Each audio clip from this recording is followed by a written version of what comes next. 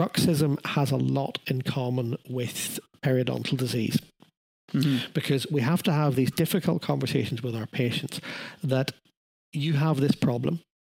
I can't cure this problem for you. I'm happy to help you, but it's your problem. Welcome to the Protrusive Dental Podcast, the forward-thinking podcast for dental professionals. Join us as we discuss hot topics in dentistry, clinical tips, continuing education, and adding value to your life and career. With your host, Jazz Gulati.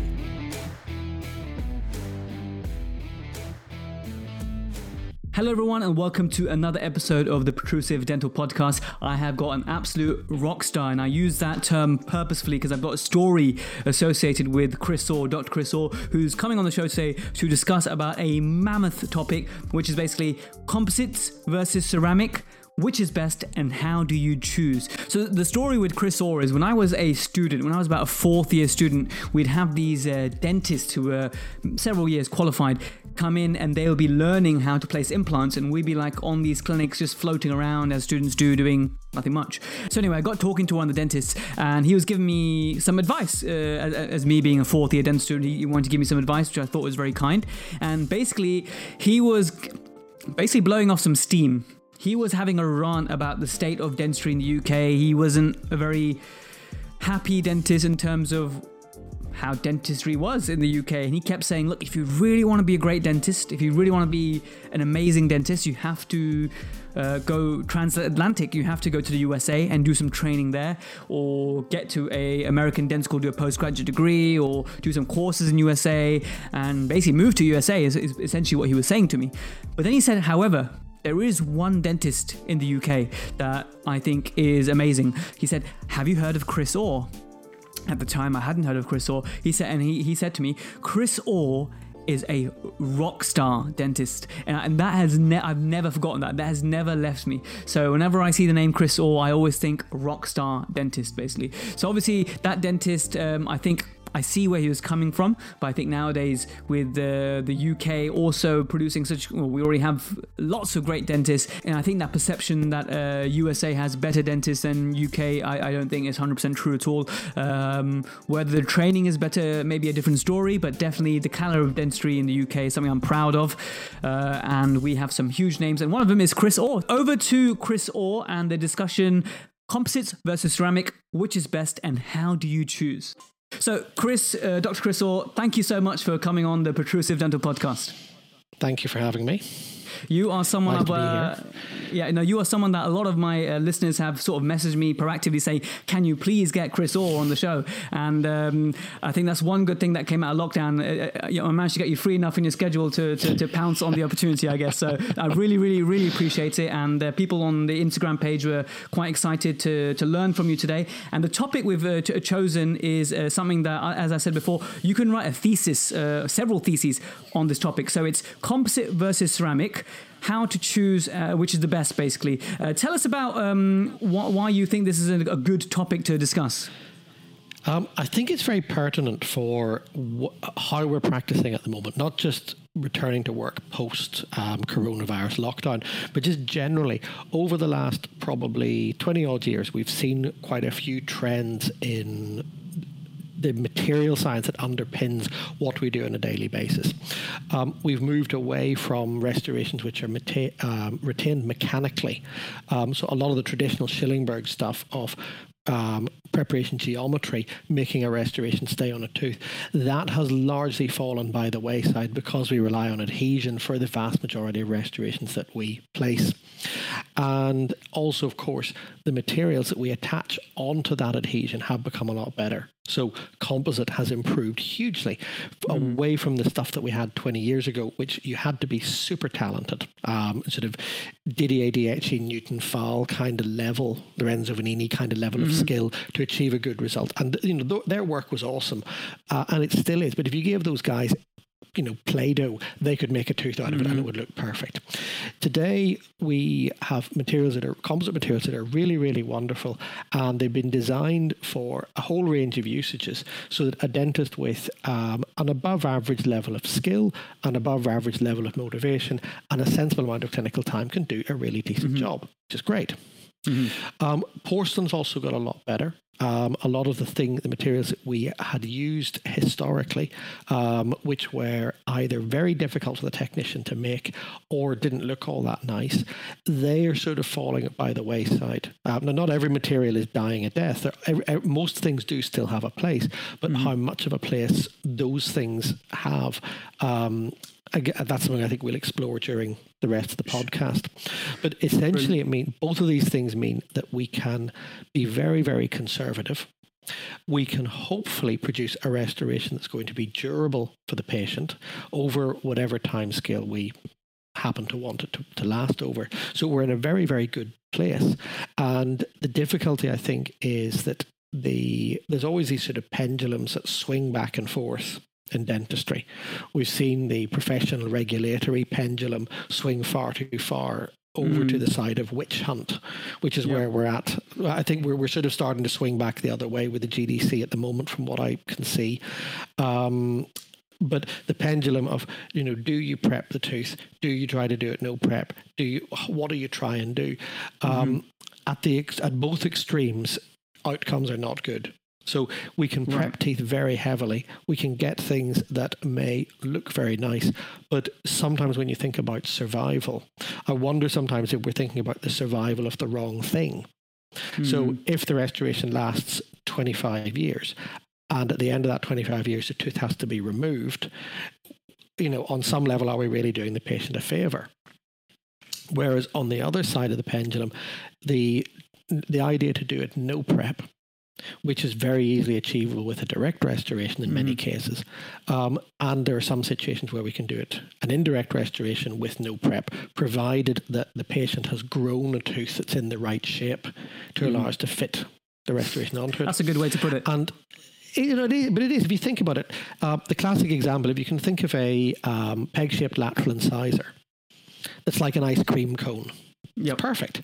And the orthodontist has opened up all the space. It's perfect. You take an impression, you glue on your ceramic, job done. Easy. You could also do it in porcelain, in composite. But the number of that exact presentation you're going to see in your life, it's going to be quite small.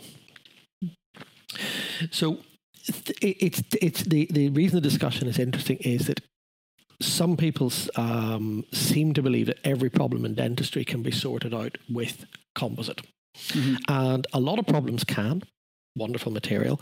But there comes a point sometimes where, depending on where you've started from with the patient and depending on how long you want things to last, then there may be some other things you and the patient may wish to consider, I think is the best opening statement. Other thing is, I think, probably looking at some of the, and again, it's very common when I'm talking to a group of colleagues that a lot of the questions are along the lines of, what do you always do? Do you always do this? Do you always do that? And unfortunately, one can never be completely black and white. I wish we could. Yeah. If you see this, then you always do that. You're practicing probably about 50 years too late. Because if you think about the 1960s and 70s, if you had a small hole, you did an amalgam filling. If you had a medium or large hole, pinned amalgam. Maybe an inlay, big hole, crown. Easy. Bigger hole than that to take it out. Way more complex. And the decision tree was very easy. Blessing and curse. Dentistry is very sophisticated these days, which means we've got to be really mindful of exactly what we're choosing. So I think the only answer that I would give to what do you always do is look and think. Use your brain. Every one of your listeners is smart enough to make those decisions. They've all got good brains. We know that because they were able to get into dental school in the first place with A-level grades that are so high that I don't know if I could get back in again if I had to do A-levels again today. And everybody's able to get out again at the end with a degree. So unfortunately, it does require a little bit of mental effort, which can be challenging in the busy practice environment that some people have. Perfect. Well, with that in mind, one thing I can automatically say is, in that position of someone who's got into dental school, is now qualified a couple of years, I'm just putting myself in that position again. And I think a lot of very young dentists, we're abusing composite. We're doing very, very big, large composites for a couple of reasons. And one thing that no one really discusses about, or certainly I think we could discuss a bit more, is because sometimes and this is a communication thing, is that the young dentist is afraid to prep because of the lack of experience in preparations. They're far more confident with something direct, and that might be hugely influential to why they may choose the direct composite. But also, talking financially, a composite is usually going to be, several factors cheaper than or less expensive than a indirect ceramic, for example. And I think sometimes as a young dentist, 1 year, 2 year qualified, you're not really confident enough to then say to a patient, okay, that'll be £1,000 for a crown rather than £307 for a composite. Just made up those figures. So that also has a role to play in it, I think. It's okay. I can understand completely where that sort of problem can come from. And yeah, there are a number of things, and I think just thinking back to when I was in that position a couple of years out of dental school, at that time my world was very different. I spent probably about 3 years working in the NHS in a variety of different environments. The version of the NHS I worked in is probably closer to what your listeners who work in either Northern Ireland or Scotland have, where you get a fee per item. It's not a very good fee, but you get paid for unlike the current system, which is just nuts. At that time also, if things went wrong, if you had a complication, there was often a way of it being repaired and sorted out without the patient having to pay anything usually, and without the NHS really noticing, unless you really went crazy with your guarantee claims. These days I understand it's a little bit more challenging, but certainly the being talking to and I think actually I think probably for your listeners, what I would say, it's an important skill to learn, to talk to your patients and say, look, here is the problem. Here are the choices as to what we can do. We can do this option, which has the following pros and cons. We can do this one, which has the following pros and cons, and we can do this one, whatever it is. And our job is not, I don't think our job is ever to sell any treatment to anybody. Our job is to explain. And the patient makes their choice, they make an informed choice. And very often the patient will say, well, what would you do? And then the answer, and even I get that question very often, what would you do? And I say, okay, if you were a member of my family, brother, sister, mother, whatever, then I would choose this thing for these reasons, because I think it's the best balance. And a lot of patients will trust you. A lot of it is building up rapport with the patient, and that is not something you can manufacture. It takes time and it takes confidence to look people in the eye and say, okay, I'm really sorry. This is not a good situation. We have to take the tooth out. I'm sorry. But just that sort of honesty is quite helpful. The big advantage that we have today that I didn't have when I started off in practice is digital photography. Makes it extremely easy. Get a photograph, put it on the screen. People understand. In my day, we used to take little film-based extras, we'd hold them up to the light and go, do you see that just there? And the patients, and looking back at it retrospectively, I don't know how anybody ever agreed to treatment on the basis of that, because they have no idea what they're looking at, what you're talking about, and they just go, okay, I trust you, let's go for it. But I think the advice would be humans, we are visual creatures. So use all the visual tools that you have, learn how to use a camera so that you can show patients things so that they can understand better, and then the explanation becomes an awful lot easier.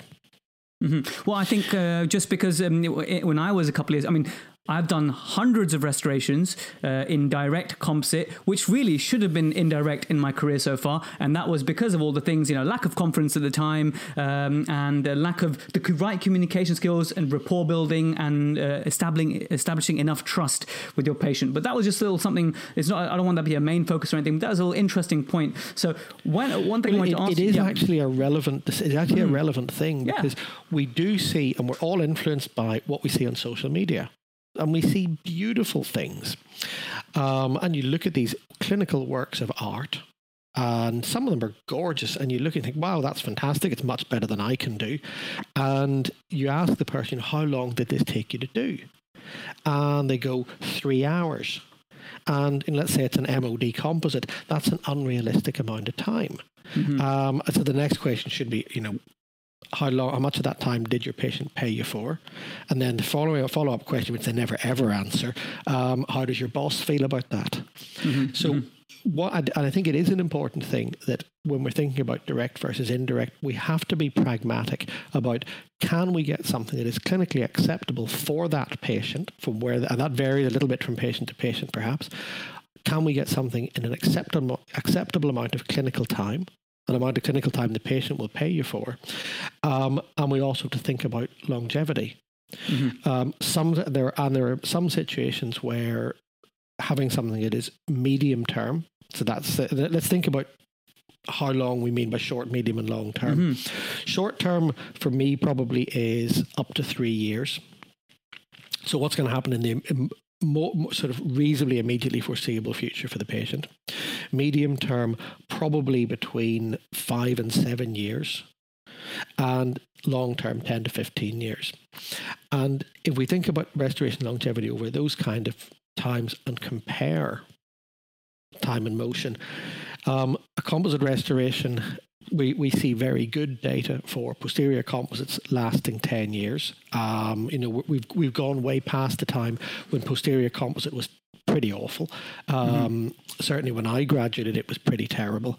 And you had to have this conversation with the patient saying, well, we can change those amalgams for composite, but it's not going to last as long. It's not a good material.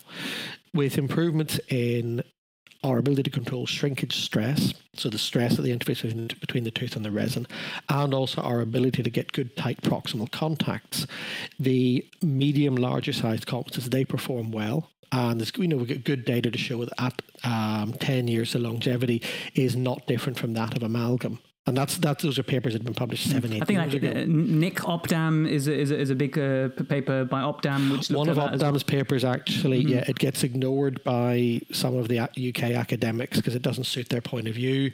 I'm trying to think of the other one.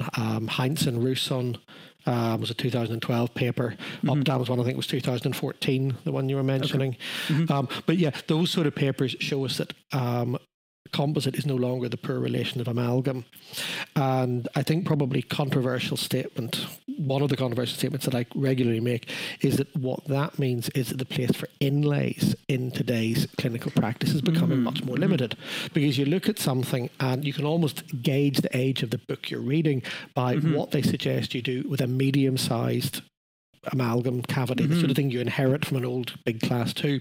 The older books will say shrinkage is a problem, contacts are a problem, do an inlay. The newer books will tend to say composite is fine, or heaven forbid, even bulk fill composite works very nicely. So, composite's a wonderful material, but as long as it's going to work for that situation for the patient. There are some situations, of course, where composite is definitely better. Class 4 fractures, for example. Try to do an indirect restoration. I've seen it done, and the people who are doing it either are wonderful technicians themselves, or they have a wonderful technician, and they always say, if you try to do a class 4 in ceramic, make sure you make about 3 of them and you fit the one the patient likes the most. So it becomes ridiculously expensive, and it doesn't stack up against direct composite. Although in some situations, if you think about longevity over, let's say, a 20-year period, if you have multiple anterior restorations, you can do it in composite, but it may need to be replaced at, let's say, 5, 7, 8 years after placement, which is good longevity for composite. But ceramic will need less maintenance over 10, 15, 20 years.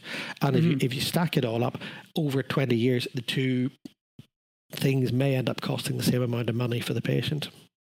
Well, the one thing I wanted to focus with you, Chris, for the duration is, yes, we can talk about anterior, but a lot of the questions that everyone's sending in is actually more based on posterior. So I'd like to gear the conversation more towards posterior. And I think you answered one of the points already, which was one of the first things I was going to ask you is, does Chris Orr believe in inlays? I want to hear your view in inlays, because that's, it's something. I mean, I personally, I can tell you what I believe is, I think it's a Robin Hood dentistry. You're stealing from the rich and you're giving to yourself. And that's something I had a lecturer saying. I love that. Do you think there's a place for inlays?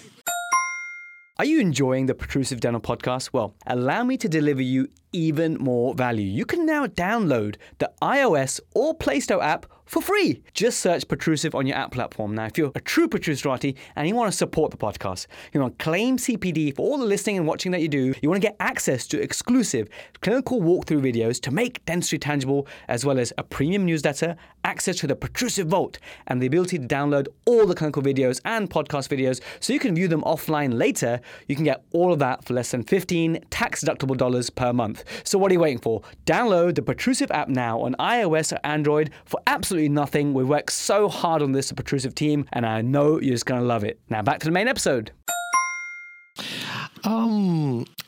Okay, everything has its place, but I think inlays are extremely limited today. I'm thinking I can probably count the number of inlays I do every year on one hand and have many fingers left over. In all seriousness, the sort of situations where an inlay becomes something that I think about, if I'm treating a quadrant or group of teeth with indirect restorations, one tooth has a large restoration that needs to be replaced.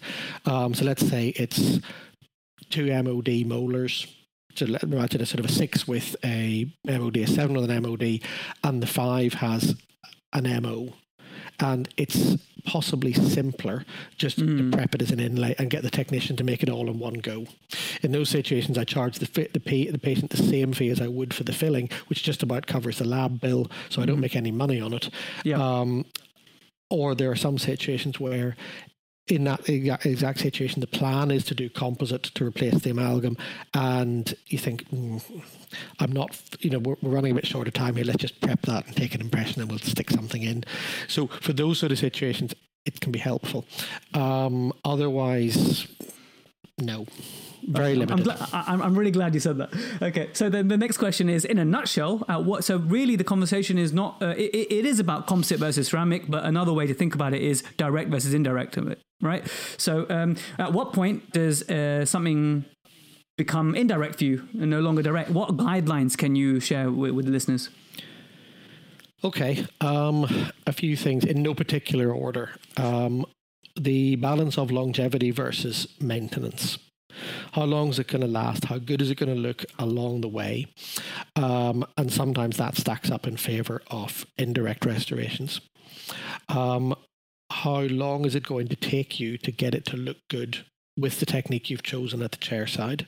And if it's going to take you longer with a direct technique than an indirect technique, then you have to seriously question your motives for doing it directly. Or you have to practice your direct technique a lot more, because unfortunately we go on all these wonderful composite courses and what you realize is that you're probably not booking enough time to do the finishing and the polishing of the restoration, particularly anterior restorations, where the finishing, I've learned a lot from our mutual friend Joe Bansell about this, that you should spend at least 35 if not 50% of the total time doing finishing and polishing, which is much longer than many people think is correct, but certainly spend more time in that. And if that stacks up in favor of doing something indirect, then indirect. Other thing, of course, is I cannot think of a scenario where the direct restoration is going to be less conservative than the indirect. The indirect, not always, very often there will be some kind of preparation. And most commonly, preparation is to remove any undercut relative to a path of insertion. Like we said a little while ago, if the tooth has grown itself in the perfect shape, unrestored peg-shaped lateral incisors are a rare but good example. Upper premolars that are unrestored. Upper premolars are very often extremely suitable for no prep veneers. bond onto the enamel, build out your buccal corridor, works very, very nicely. And again, the other thing, of course, when we're thinking about how much prep do we need to do, that's possibly the wrong question. The question really is, how much space do you need for the material to do what you want? So if you think about, again, some in-standing upper premolars, you want to build them out. Let's, for the sake of argument, say the occlusion is favourable. Then you don't need to touch the teeth because the space is already there. Very easy. And I think those are probably the major factors. Probably, and the other thing I think we should mention is where are you starting from? Are you starting from an unrestored tooth? Are you starting from a tooth where you've inherited some previous baggage from previous treatments, that, old fillings, the results of old caries? Is a tooth significantly compromised because caries and endodontic treatment have already taken a big chunk out of the tooth? And in that situation, very often where you're trying to restore the tooth, and I don't want to say strengthen, because restorations rarely strengthen teeth, but to try and do the thing that will last the longest and do the least damage, then again, sometimes indirect, particularly posteriorly, can be very helpful. Well, posteriorly is the main thing I want to grasp out is when you're looking at molars and you look at the various configurations of cavities, how large they are, and the remaining tooth structure remaining once you remove the old restoration or the disease. At what point, I mean, the classical literature suggests that, more than a third of the isthmus is something that you should consider cuspal coverage. Is that something that you follow? If we're thinking about isthmus, and again, it's in terms of giving guidelines, a lot of the time we'd like the guidelines to be a certain number of millimeters, and teeth vary in size. So rule of thumb I tend to apply, I look at the intercuspal distance and I look at the size of the isthmus of the restoration relative to that intercuspal distance. So it's a little bit smaller for premolars, a little bit bigger for molars. Up to a third isthmus relative to intercuspal distance. Direct restoration, very easy to do. Third to a half, that's either direct restoration or inlay, depending on how good you are at doing direct restorations efficiently. Probably more than half would be where you start thinking about covering cusps. Plus or minus if you're in any doubt. And if having, and usually the decision as to whether you want to cover cusps or not, something I learned way back, more than 20 years ago, from one of my first mentors, a Swedish guy called Sverker Toreskog. Sverker always said that you make these decisions cusp by cusp, after you take out the old restoration and any caries. And basically said there's three choices. Option number one, inlay prep, i.e. no cuspal coverage. Option number two, onlay prep, so some cuspal coverage. Option number three, what he called crown prep, finishing at the labial gingival margin. Other people call that different names. Some people talk about laminate onlays to describe that. I've heard veneer labeling mentioned. I've heard people saying vonlay. Vonlay, even. Yeah, these sort of words that Americans invent to make Europeans think that they've invented. I like Ed a lot. He's a nice guy. I'm trying to think who else. But, it's at the end of the day, it's something that just extends up the labial surface of the tooth. So basically, and if you are working in the UK and you're applying that rule of thumb to the kind of cavities that you get in many of our patients coming in who had big amalgams placed on the NHS, you're going to be covering a lot of cusps. And that's fine, because it's better to cover the cusp than have something break off. And then, because you can't control where the fracture happens, and sometimes fractures happen very far subgingivally and it's not manageable. With all the best will in the world, you have to take the tooth out, which is sad. Is it fair to say that if any time a cusp replacement is necessary, that your default is going to be ceramic? Yes, for a couple of reasons. One, because the likely condition of the rest of the tooth is the tooth may be in need of some further protection. Secondly, I know there are some hugely skilled people who are able to do cusp replacements in composite. I'll put my hand up and say I am not one of them. I can do it, but it'll take me 5 times as long, and it'll not last as long as something done indirectly. In terms of it's not always ceramic. Occasionally, I do get to do gold restorations once per couple of years. Again, it's something we offer to patients. Most people say, oh yeah, thank you, but no thank you. Even though you say, okay, gold is going to outlast everything else that we have, people don't seem to want it, unfortunately. Even dentists who come for treatment, they don't want gold. Unless they have gold in their mouths already. Yep. But there you go. Well, the next question then is composite onlays. Do they have a place in restorative dentistry? I mean, I could put my hand up and say I placed quite a few in my NHS days. Not so more now, so my default is lithium disilicate. But is there a role for composite onlays in restorative dentistry? Indirect. Indirect, right. Yeah. It's no. When we were talking earlier about direct versus indirect, I chose my words carefully to say that the direct technique will always be more conservative than indirect. Not to say composite will always be more conservative than ceramic, because I'm not a big fan of composite onlays, having done lots of them, 15, 20 odd years ago. A couple of problems with them. Number one, they are less conservative than today's ceramic. Typically for composite, you need minimum 2 millimeters of occlusal clearance to make it durable enough to have some chance of surviving. And that's a lot more to take off than, for example, with most ceramics, lithium disilicate, 1 millimeter as a minimum. On a second molar, you might go to 1.5 millimeters. On a first premolar, you might even get less, 0.7 millimeters. But let's say 1 millimeter for the sake of comparison. Gold, 0.5 millimeter. So from the point of view of conservation, no, composite doesn't win. From the point of view of longevity, and when we're talking about onlays with patients, the conversation is along the lines of this tooth classically would need a crown.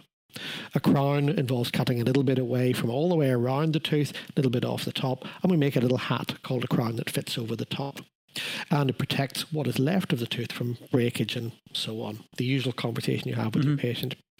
But the problem with the crown, it involves cutting away a lot of the healthy tooth that is remaining. So the onlay will always it does the same job as a crown, only more conservatively. We know again from the literature that some of the survival rates that we look at of crowns versus onlays over a 15-year period, it's pretty much the same within a couple of percentage points. So I think it's a reasonable thing to say to the patient that an onlay is kind of like an extended filling. It extends over the biting parts of the tooth, and hopefully you're pointing this out on the screen while you're talking to them. It covers over those things. It stops them from breaking. It binds what's left of the tooth together. It does the same job as a crown, more conservatively. So and the other thing, I have a huge collection of pictures of composite onlays that have failed. Broken, debonded, etc., and they're all done by me, and those problems went away. That speaks volumes. If they're done by you and they're still failing, then well, no, to be fair, it was early in my career when I wasn't as good as perhaps I ought to have. Those problems went away when I moved to doing those same things in ceramic. So for all those reasons, I don't do them. I actively try to talk people out of doing these sort of things in composite. If you're working in an NHS environment where your budget for the lab work is limited, and I can appreciate that's the reality of many people. Yeah. I would encourage your listeners to try and find a lab that will do a ceramic onlay within a reasonable amount of money that will fit into what you can spend out of a band 3, so that you get some experience of doing it. While you're doing that, get some photographs so that you can talk the patient through the sequence of events, because one day you will not be doing everything on the NHS. And for me, offering people private treatment, it's not just about taking the time and the better materials. It's not just about offering people stuff that might not be available on the NHS. It's about you as the dentist having the experience to get the patient from A to B to C to wherever Z may happen to be, and you can anticipate problems so that the patient's journey is as smooth as possible. And you have to have done things a few times to be able to do that.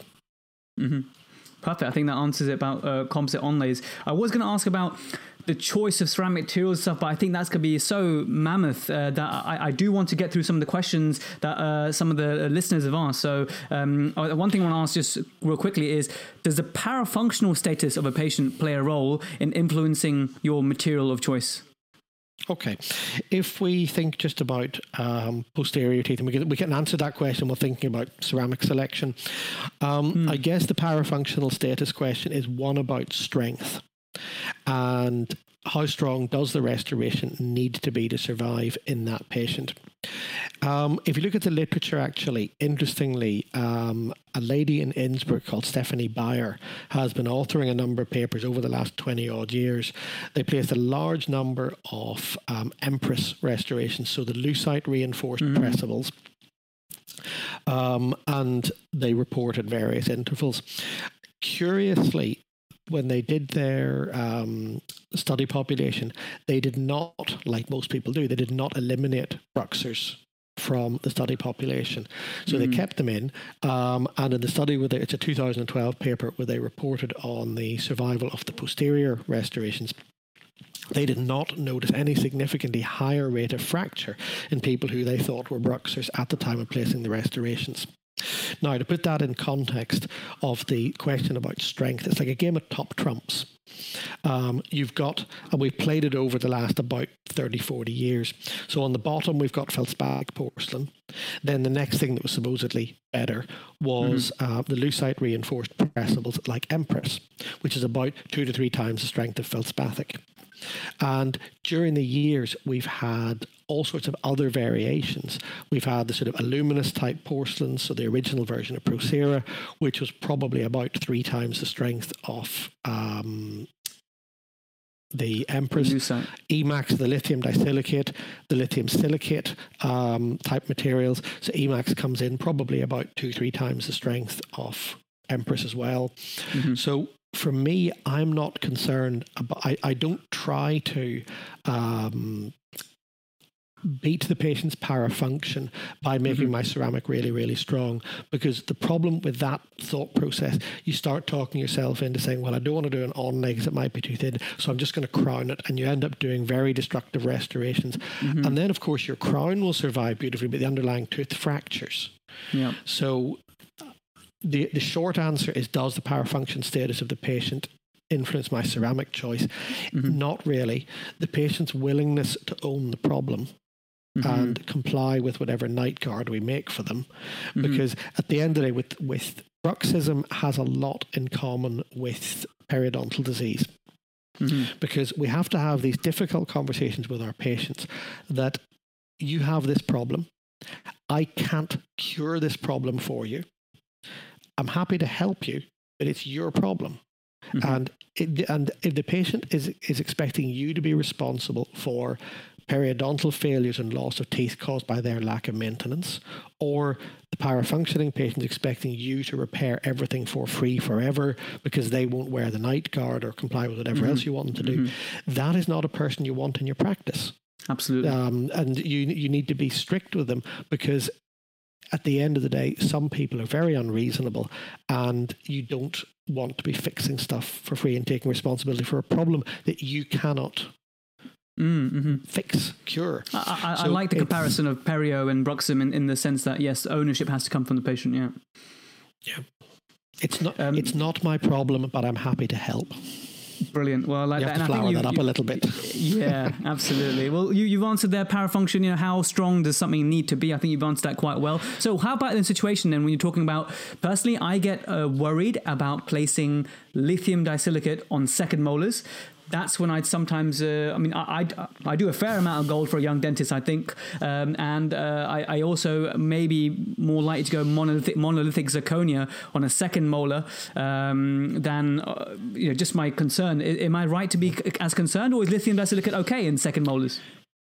Okay, it's there's another extension of that how strong does stuff need to be question, because right on the top of the top trumps game, you've got the zirconia type materials, the majority of which have strengths over, the majority of the early versions have flexural strengths over 1,000 megapascals.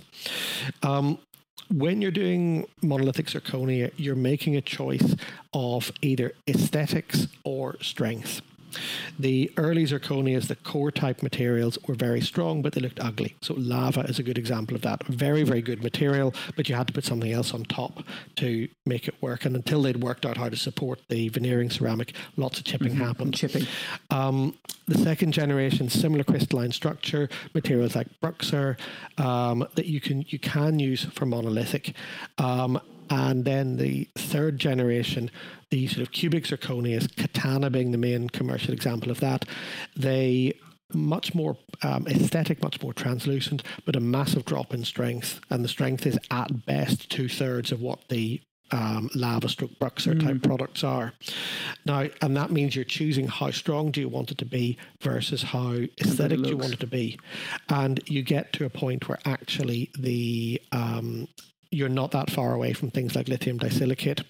So I think perhaps if you want to do something that is going to be slightly more conservative, then perhaps the monolithic zirconia may have an advantage on a second molar where the occlusal forces are higher.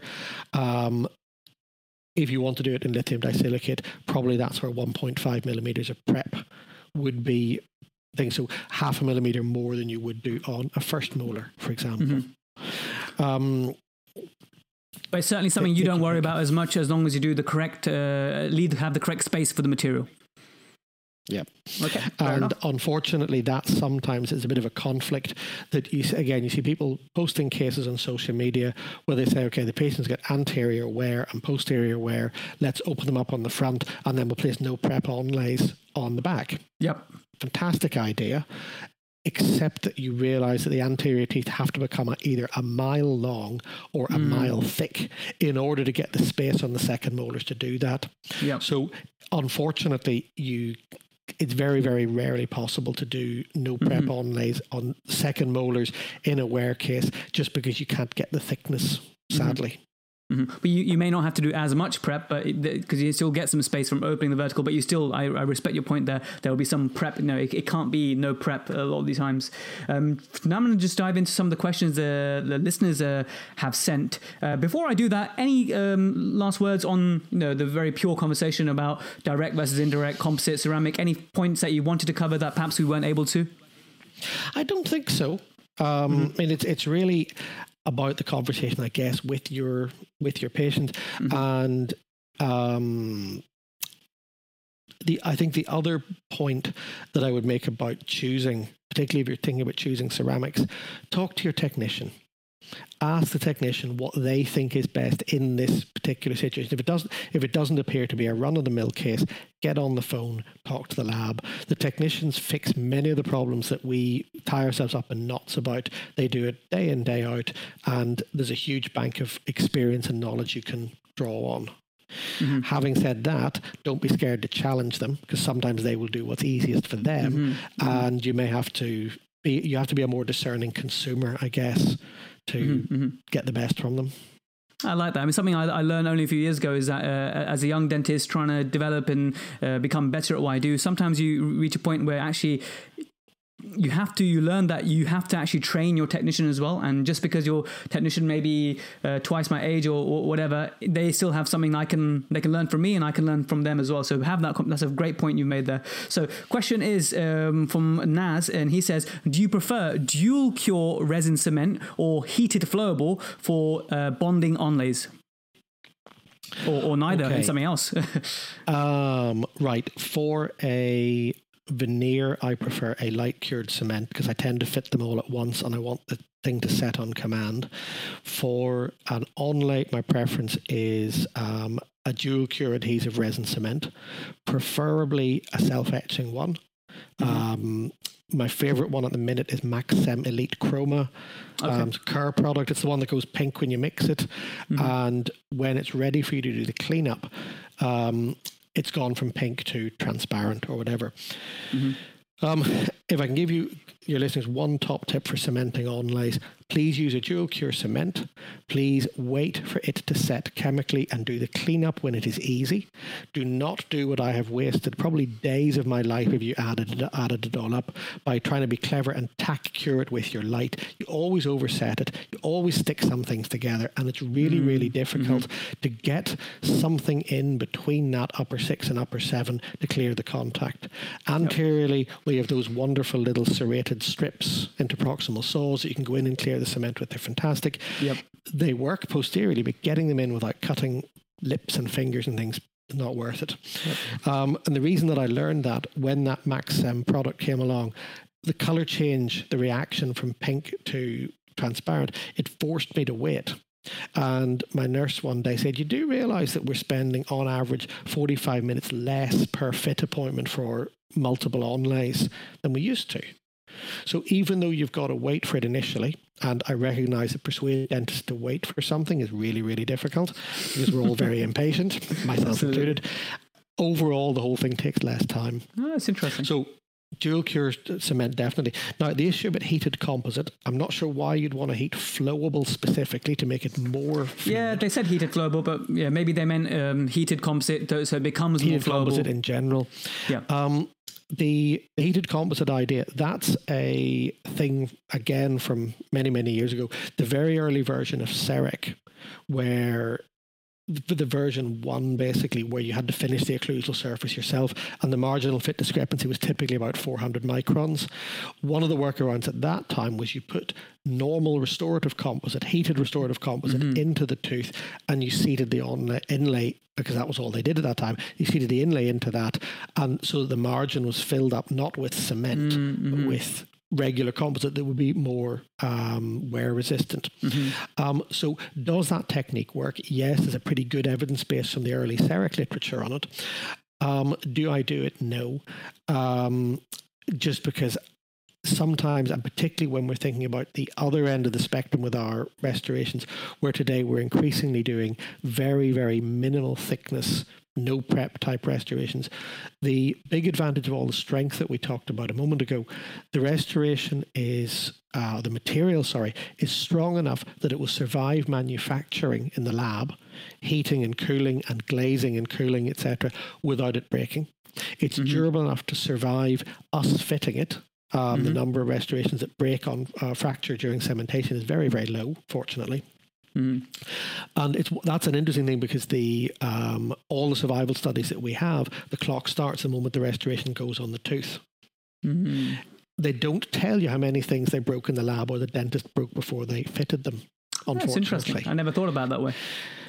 So the strength means that we can make super thin restorations, and unfortunately, if you're rough with them, they do break.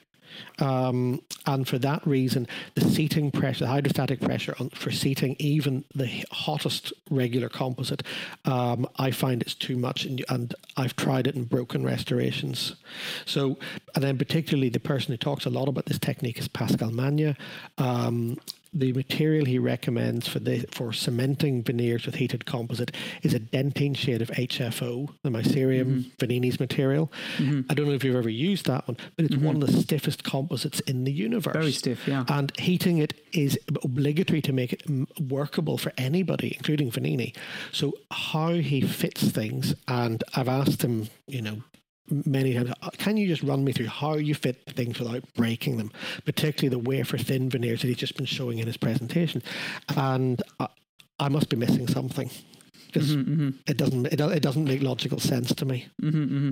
So what are you using? Resin cement all the time. So even for veneers, anteriorly, anteriorly as well, absolutely. I mean, I guess you could use flowable. I've used Variolink, the light cure version of Variolink, which is Ivoclar's material. I've used that for many years. I've used Nexus, which is Kerr's material. Either of those two. But to be perfectly honest, any light cured cement for veneers, any dual cure cement for onlays. Just wait for the dual cure cement to set, please. Excellent, very good tip. And then the other question, which I think this will help a lot of young dentists, is do you always go for some sort of preparation join circumferentially, or do you sometimes leave the buccal or lingual walls with no preparation or just a small bevel? So I think sometimes, let's say you've got, in fact, I've got a example cavity I can show you. Okay. Let me see if I can get this up just a second. It's sometimes nice to have a visual as well. So I'm going to share this photo here. So here is I think it was a lower molar at the time, and we can see that crack on the buccal wall. So for me, I would be taking this buccal, and I think probably the entire buccal side down, and I'd probably preserve the if I said it was a lower molar, let's say upper molar. Let's preserve this palatal. I think that's what they're asking. Is that, are you happy to preserve some cusps or bevel, or do you always cover them over? Okay. I think there's a couple of answers to that question.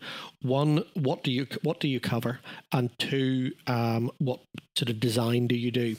So coverage, if there's any doubt in my mind as to whether the cusp is going to be viable, I will cover it. In the example that you've shown, the buccal cusps, definitely they need coverage. I can see a lovely crack there.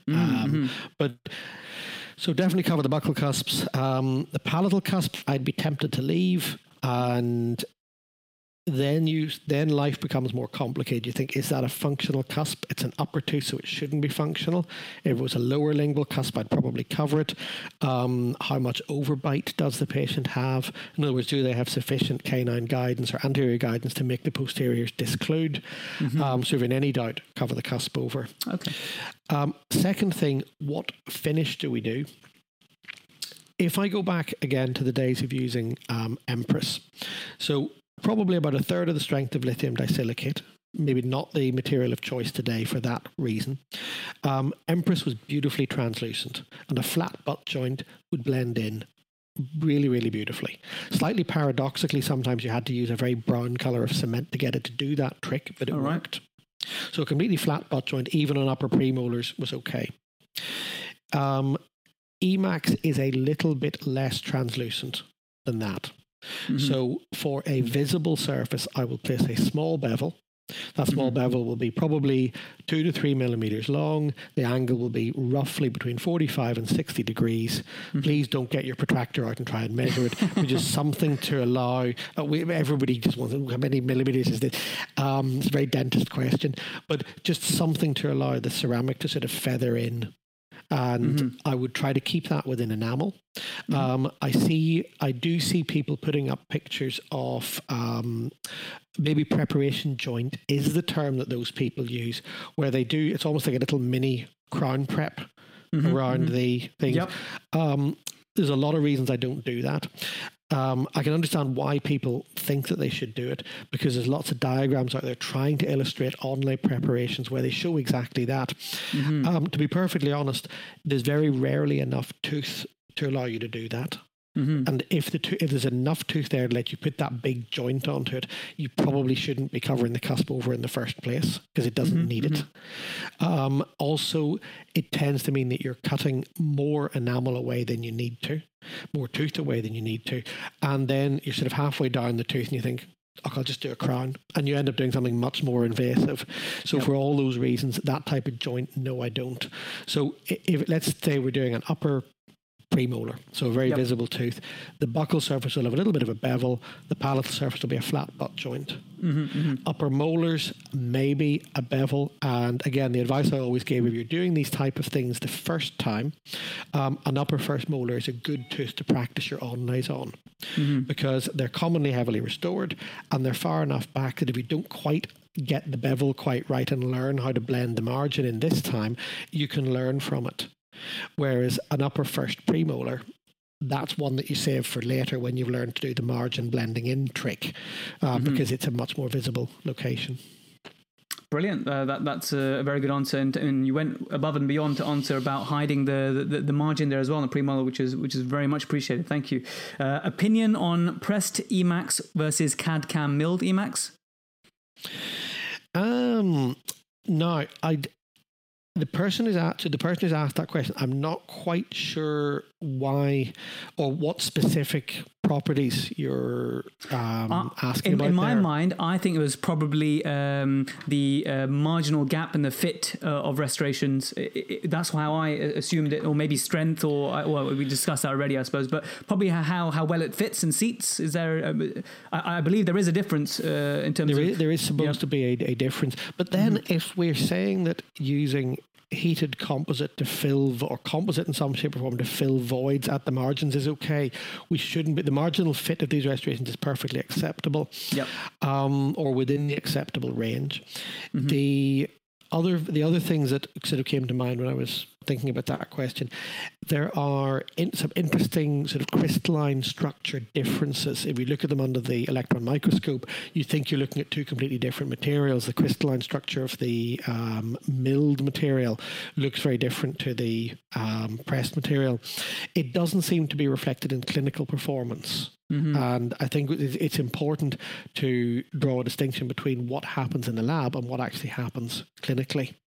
Because the other version of CAD/CAM, and we're at an interesting time with digital dentistry that there are very few restorations that are done 100% analog.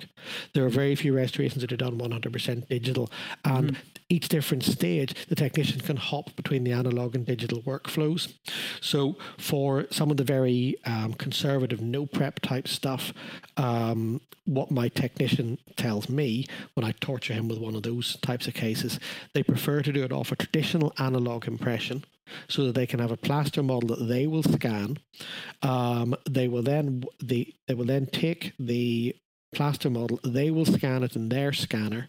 They will then produce the coping on the computer. They will mill that from wax rather than milling it from ceramic, and then the wax gets invested and pressed so that they can go below 0.5 even at the moment of pressing, and that's how you get the best of both worlds. So I think the best answer to that question is, from a clinical level, I don't think it's going to make an impact on outcomes for your patient, but on a production level, I think whoever's asked that question, kind of a very interesting conversation with their technician about exactly what the little foibles are. And I think another bit of advice I would give to all of your listeners, the amount of CAD/CAM your lab is doing is much more than you think.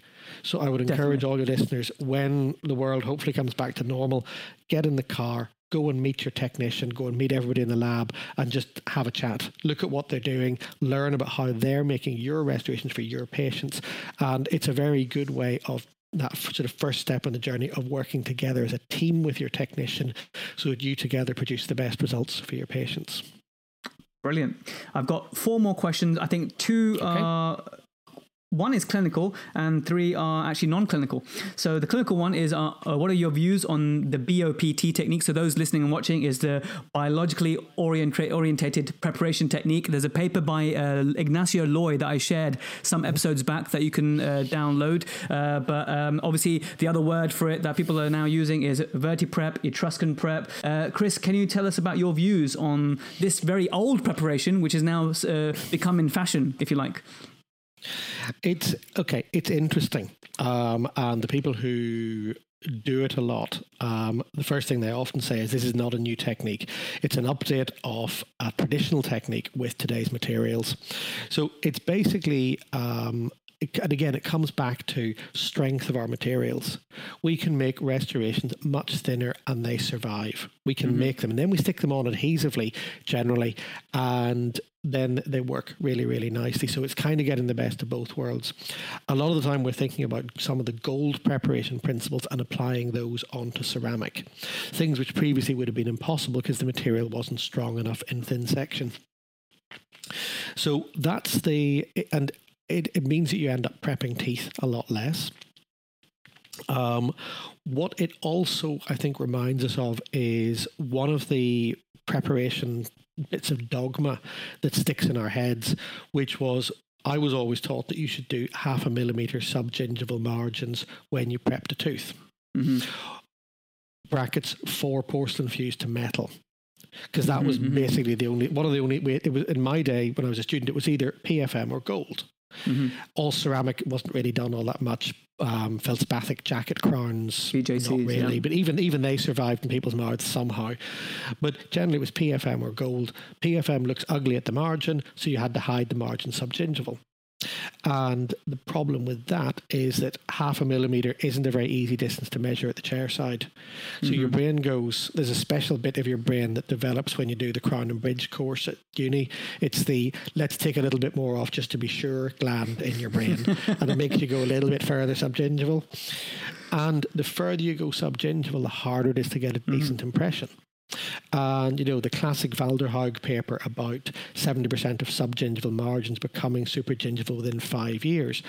And the suggestion of biologic width invasion.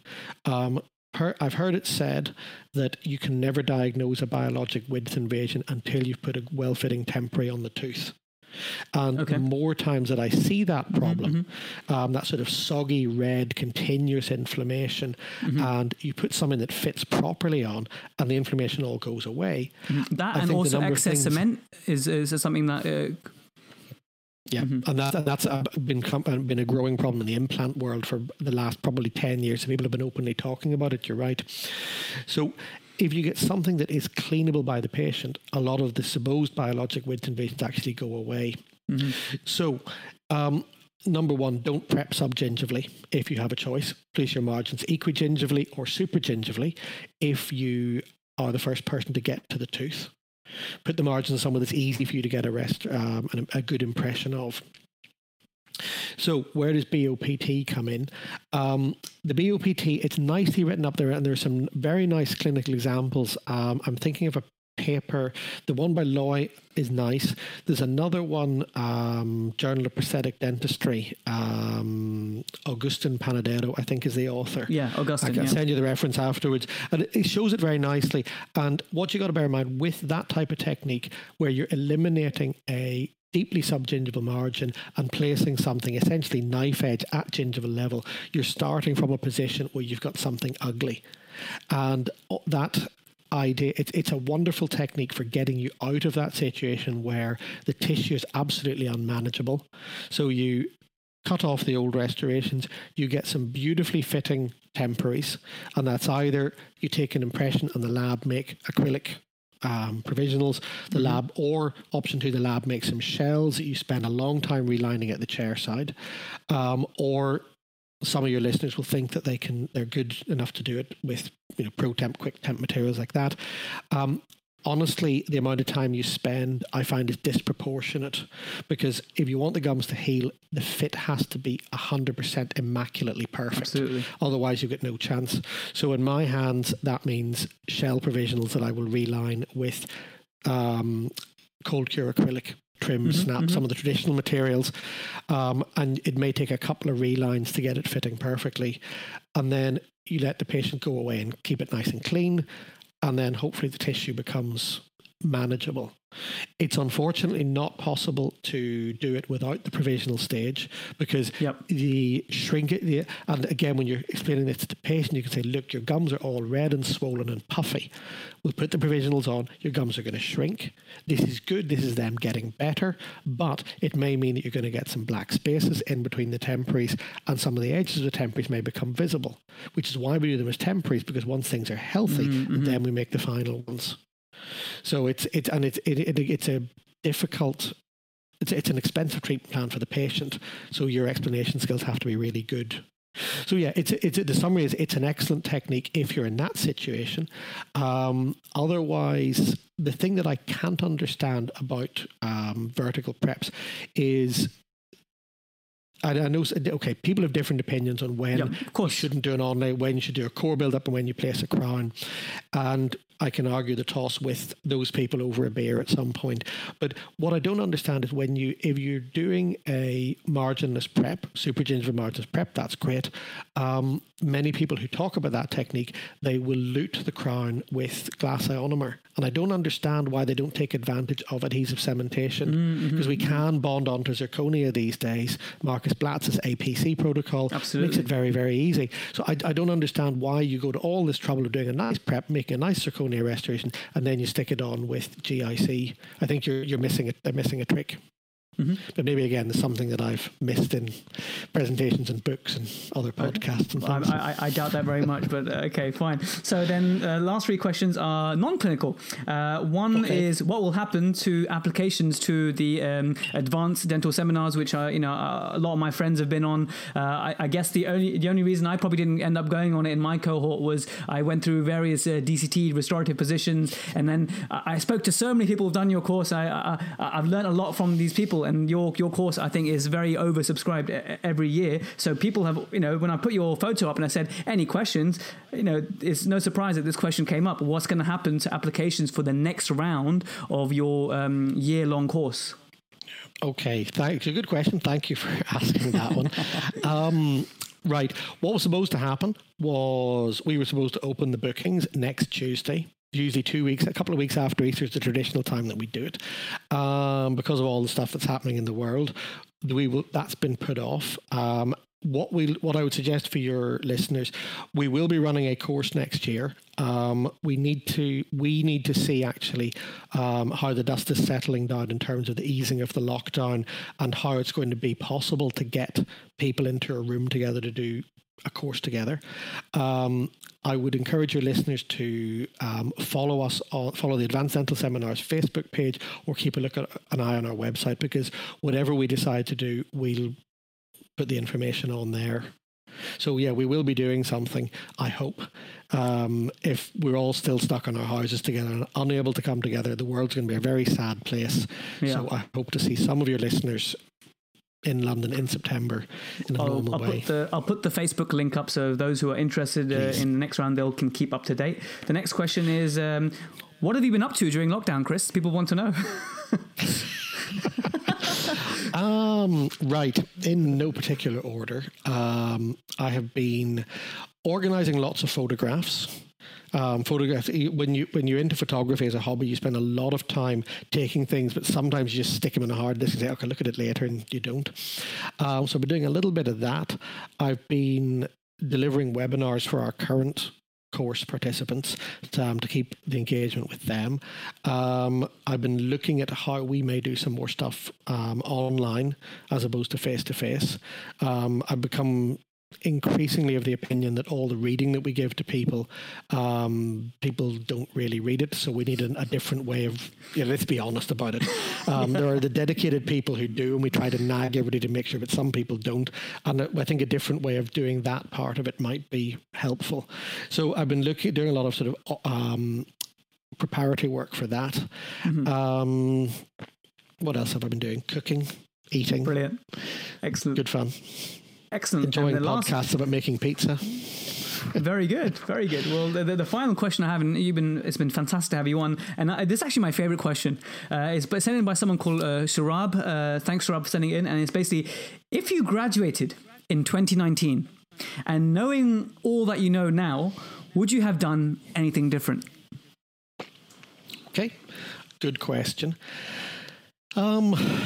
I think the advice that I would give a younger version of myself if I was graduating again right now, or any of your listeners who've graduated relatively recently.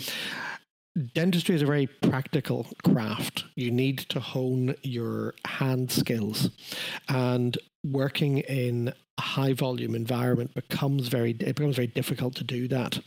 But I think I said about it earlier that you have to have experience of doing some techniques before you offer them to somebody privately, because the private patient journey, it's not just about the clinical outcome, it's about the way in which the journey happens.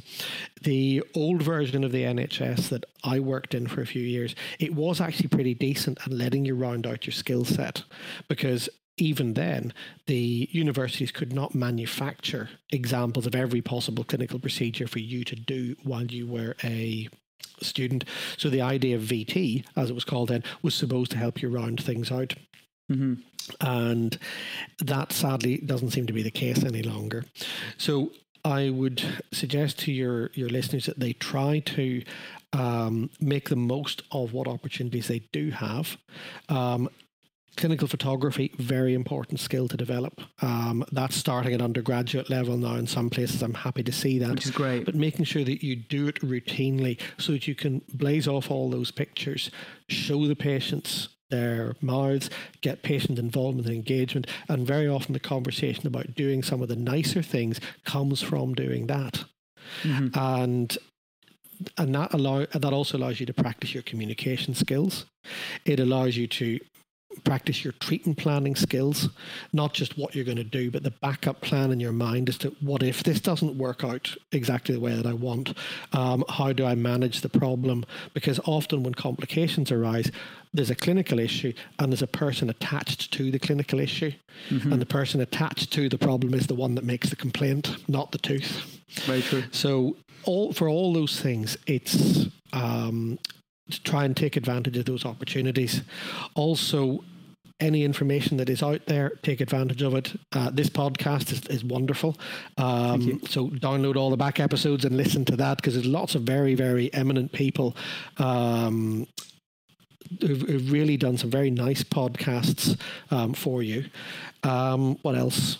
Join all the societies of whatever you're interested in, whatever that happens to be. Come and do courses in whatever you're interested in. That's also helpful. And I think the other thing, the environment that I grew up in, is a lot of parallels, I think, between Irish families and other cultures, where your mum wants you to be a professional, and then once you become the professional, you must be a specialist in that profession. Similarities with other cultures, completely coincidental. Being a specialist is not the be all and end all. How you are with your patients, how you can talk to them, how well you can build rapport with them, that is far more important than a bit of paper on the wall, even though your mum might not be too happy about that. So develop communication skills. Brilliant. Well, thank you very much. Well, Chris, thanks for all the clinical nuggets, and right at the end there's some very nice non-clinical stuff as well. I wish you all the best for the rest of lockdown, and I hope ADS can get running again soon for all the hungry people for the knowledge who are after that. And thanks again for coming on. It's been really great having you on today. Thank you very much. Thank you. So there we have it, a fantastic episode with Chris Orr there, who, really proved his rock star status. Thanks so much for listening all the way to the end. And remember, if you want to claim your enhanced CPD, if you just wait a few weeks, there's a bit of a backlog, but eventually it will come onto Dentinal Tubules, where you can actually watch it there again, or watch it there for the first time if you're listening to it. And then you can also answer the questions, acknowledge the aims and objectives, and have your fully enhanced CPD certificate. Thanks again for joining, and I'll catch you in the next one.